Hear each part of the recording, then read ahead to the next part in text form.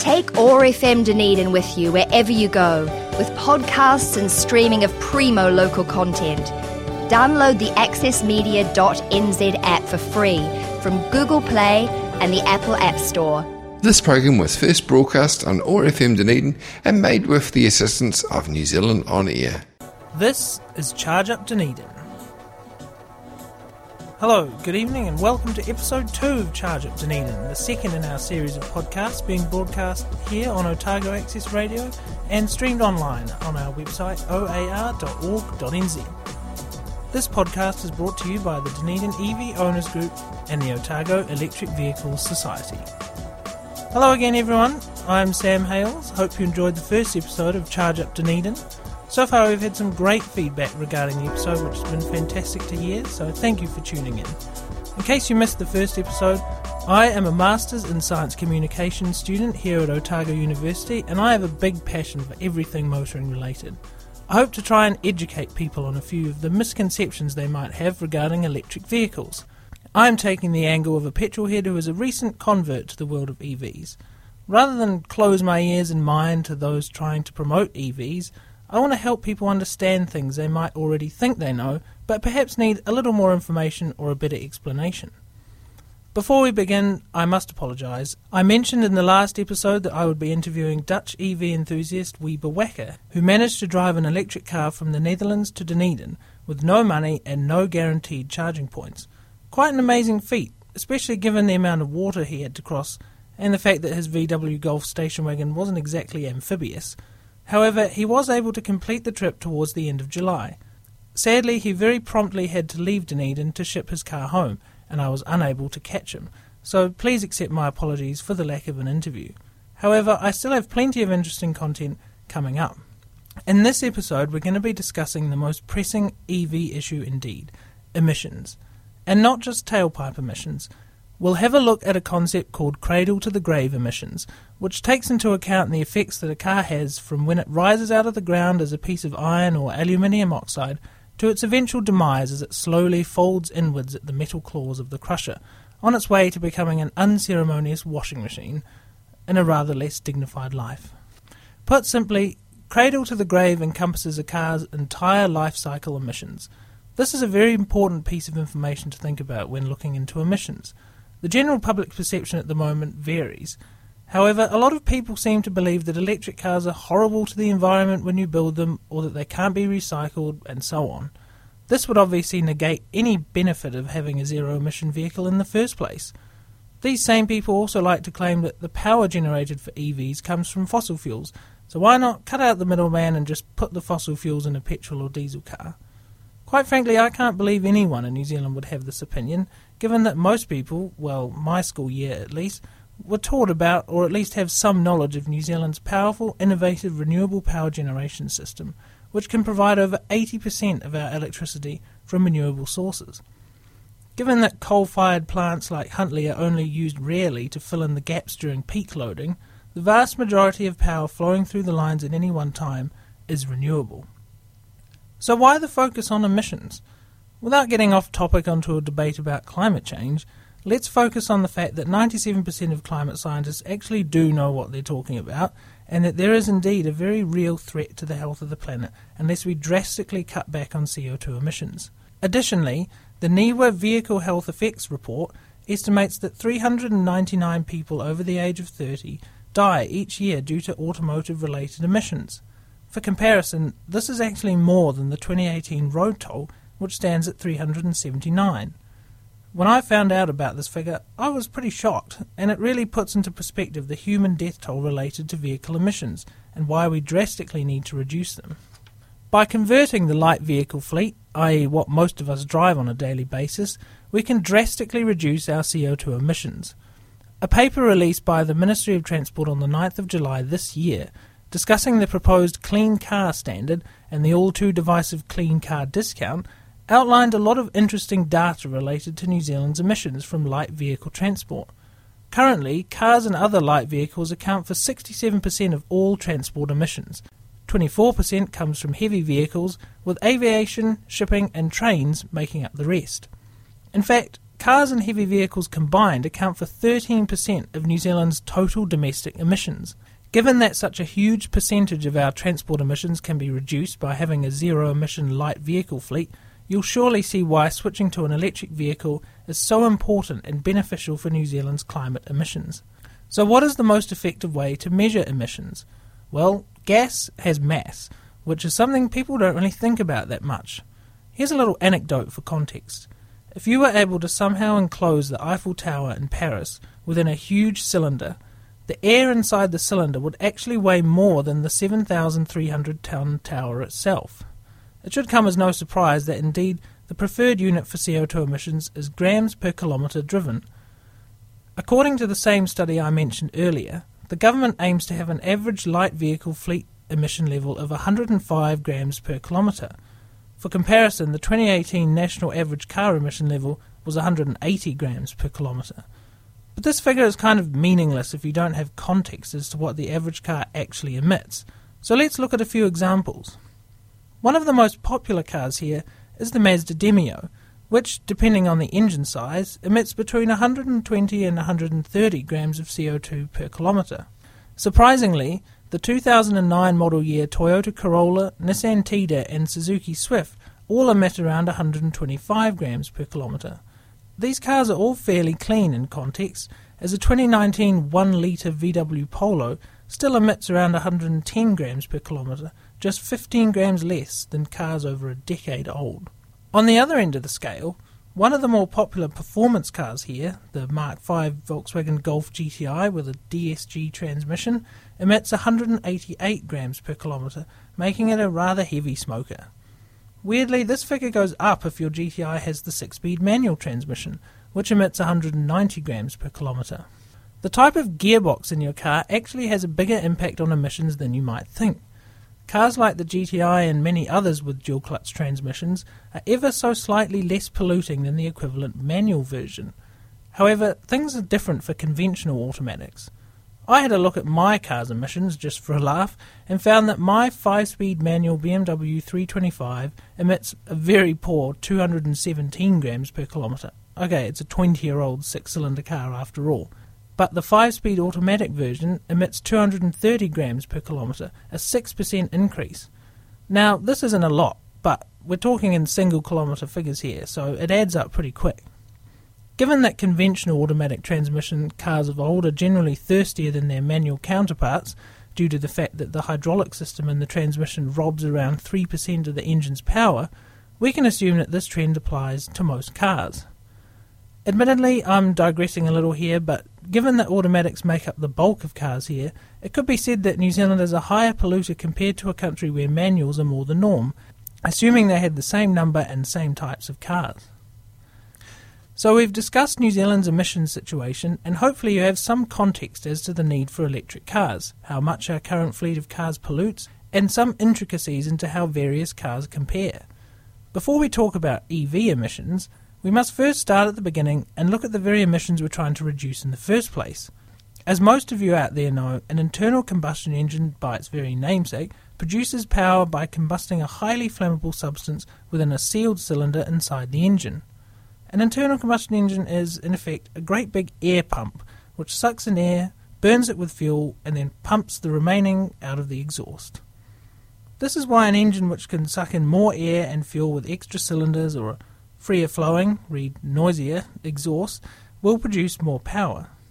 Same goes for cubic capacity. All other factors being equal, those with, say, a 5-litre engine can generally produce more power than those who have a 2-litre engine, simply because the 5-litre will flow more air and fuel per cycle of the engine. I wanted to mention this as I believe it's important to realise that internal combustion engines basically rely on producing emissions as part of how they run. Putting filters on the exhaust, as some people have suggested, or fitting petrol particulate filters, as the EU is now mandated, goes some way to cleaning the emissive footprint of the ICE. However, it comes at the cost of greatly reduced performance, as you've now introduced this great big restriction on a path that needs little resistance in order to run efficiently. It's far more productive to go down the path of zero tailpipe emissions. So what makes up the emissions from a petrol engine? Surprisingly, for a modern fuel-injected engine with a catalytic converter fitted, Most of the tailpipe emissions comprise of carbon dioxide and water vapour, plus a few trace amounts of carbon monoxide, carbon deposits, unburned hydrocarbons, and a little bit of sulphur. Diesel engines are generally worse, as they produce the same tailpipe emissions as petrol engines, but they also produce nitrous oxide due to the insanely high temperatures within the combustion chamber. These can be combated with the fitment of an AdBlue diesel exhaust fluid system, which helps to reduce NOx in the exhaust. However, these systems are normally only fitted to modern trucks and buses. As Volkswagen demonstrated during their emissions scandal of 2016, it's actually very hard to produce decent performance from a diesel engine without sending dangerous NOx levels sky high. Now, as we all know, an electric motor produces no actual emissions during operation. EVs have no tailpipe and can quite easily be operated in confined, unventilated spaces with no problems. An electric current is fed from a battery to the motor, which then spins a small one-speed reduction gearbox which drives the driven wheels. However, the power has to come from somewhere, and that somewhere is the electrical grid.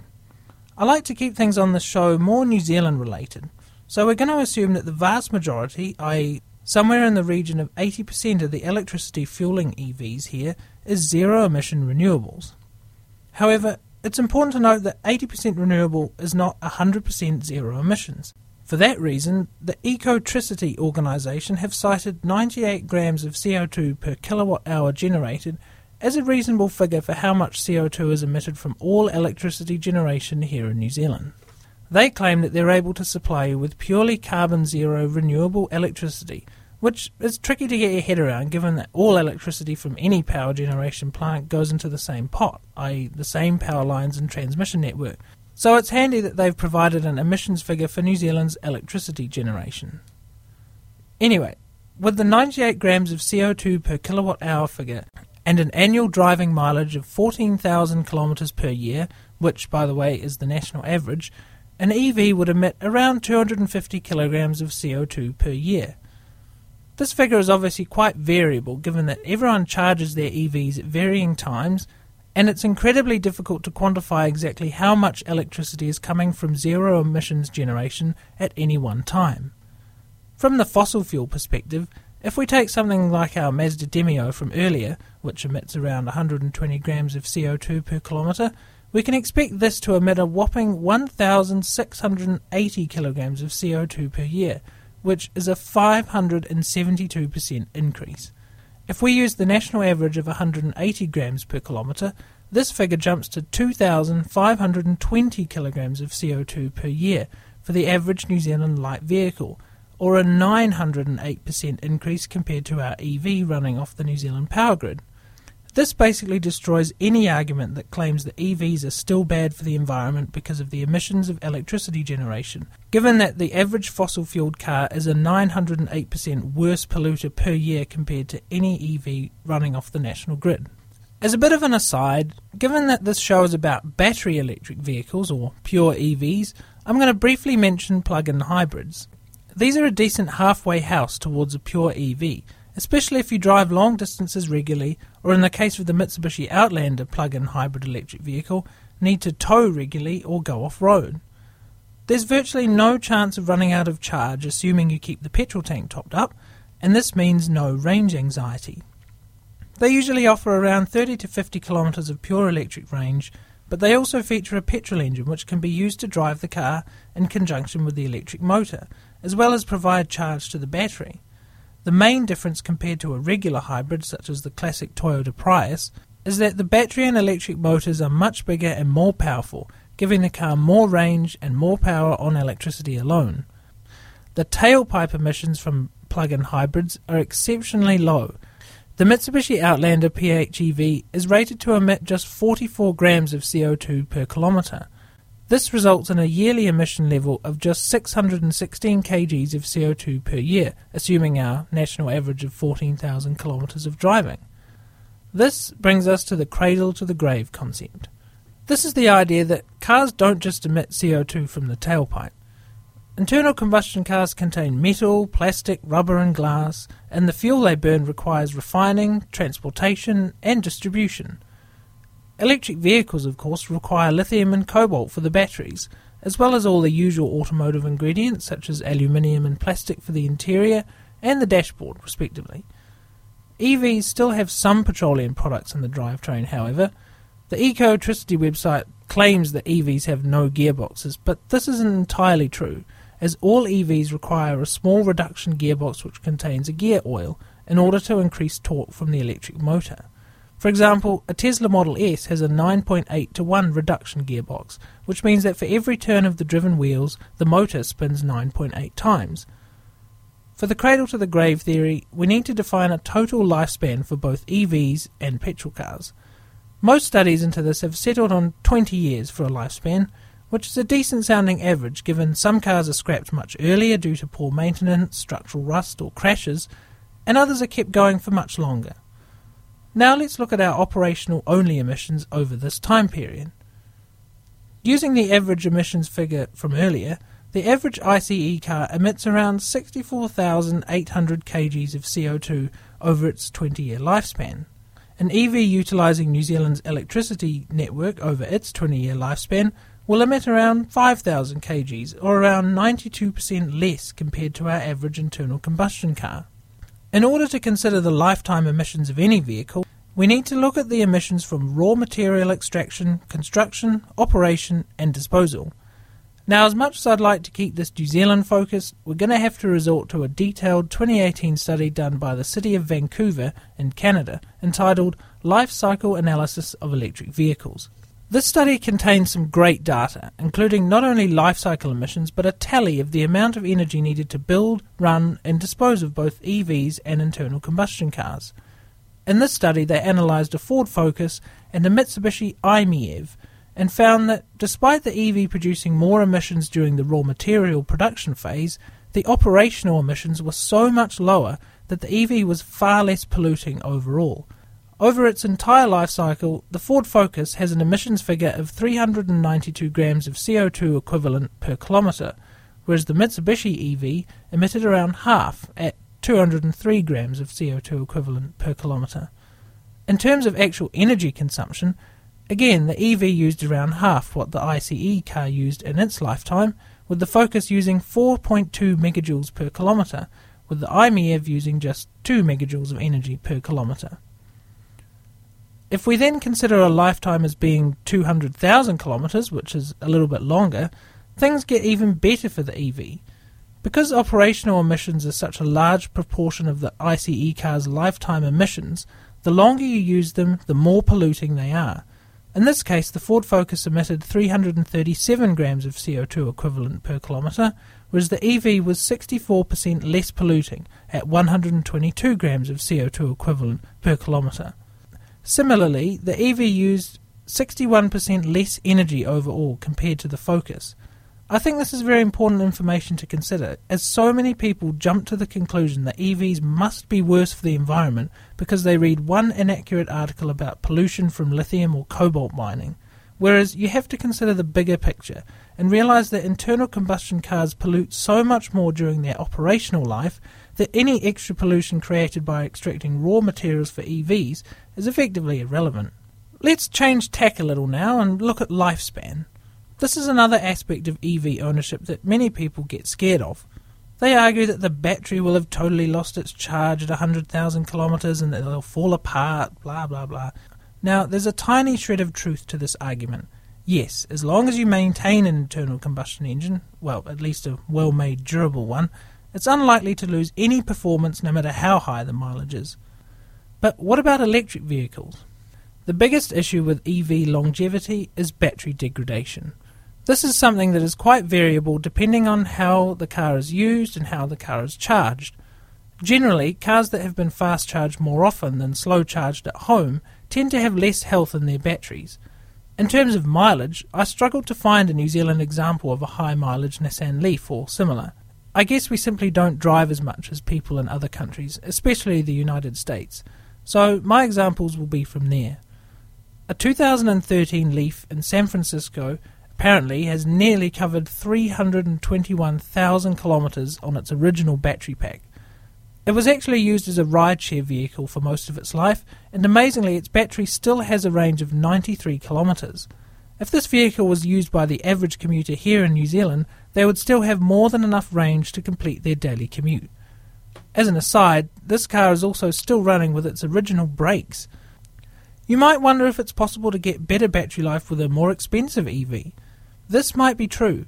A quick look at the Inside EVs website yields 5 examples of Tesla EVs, 3 Model X's and 2 Model S's, all with over 400,000 kilometres of total mileage.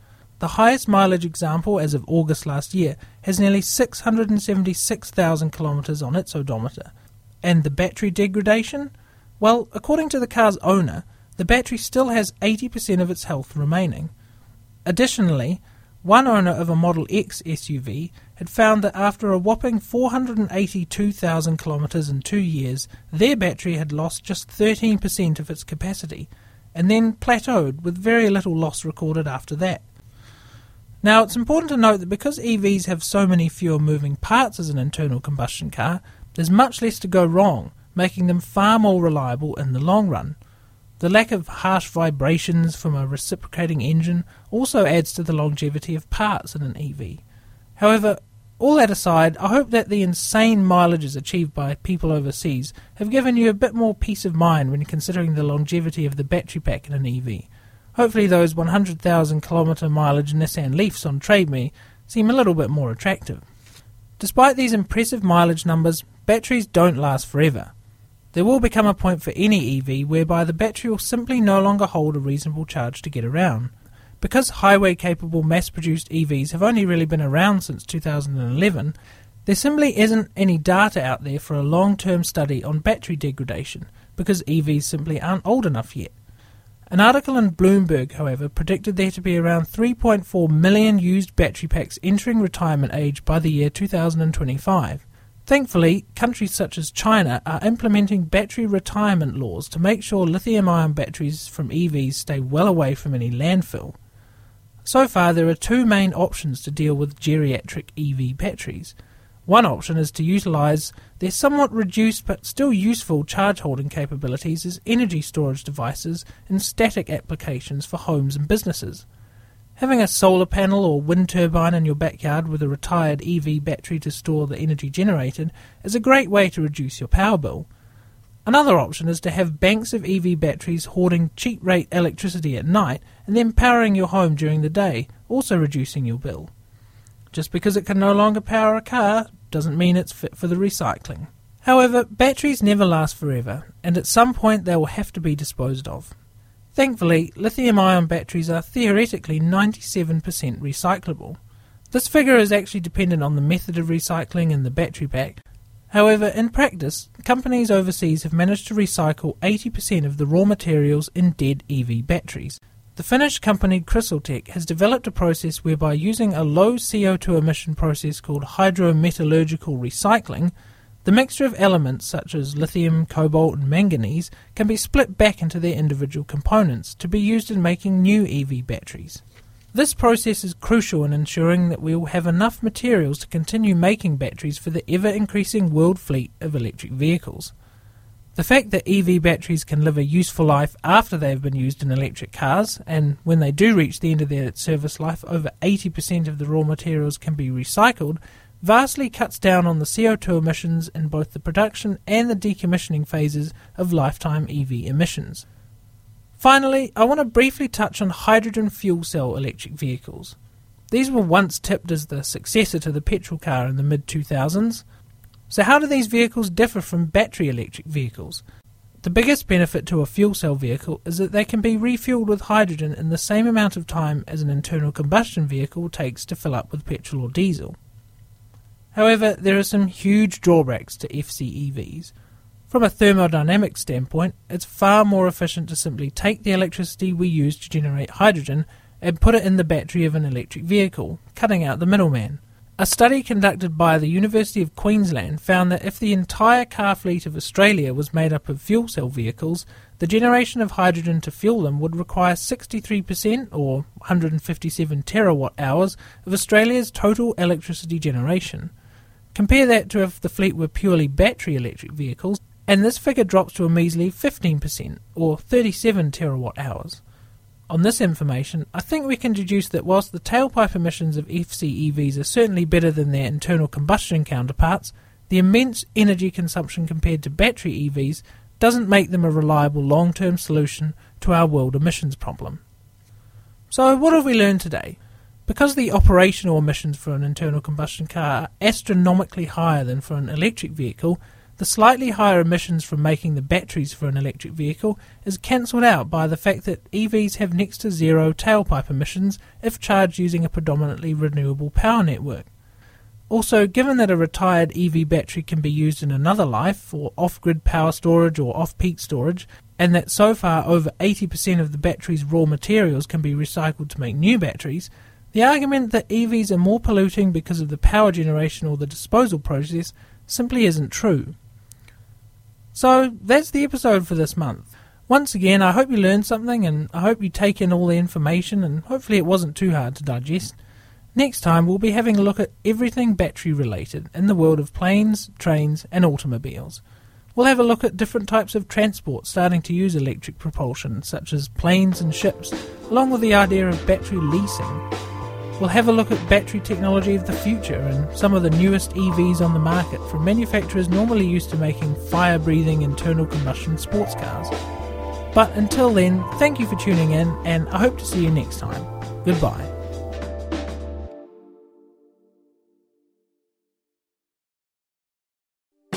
Take OAR FM Dunedin with you wherever you go, with podcasts and streaming of primo local content. Download the accessmedia.nz app for free from Google Play and the Apple App Store. This program was first broadcast on OAR FM Dunedin and made with the assistance of New Zealand On Air.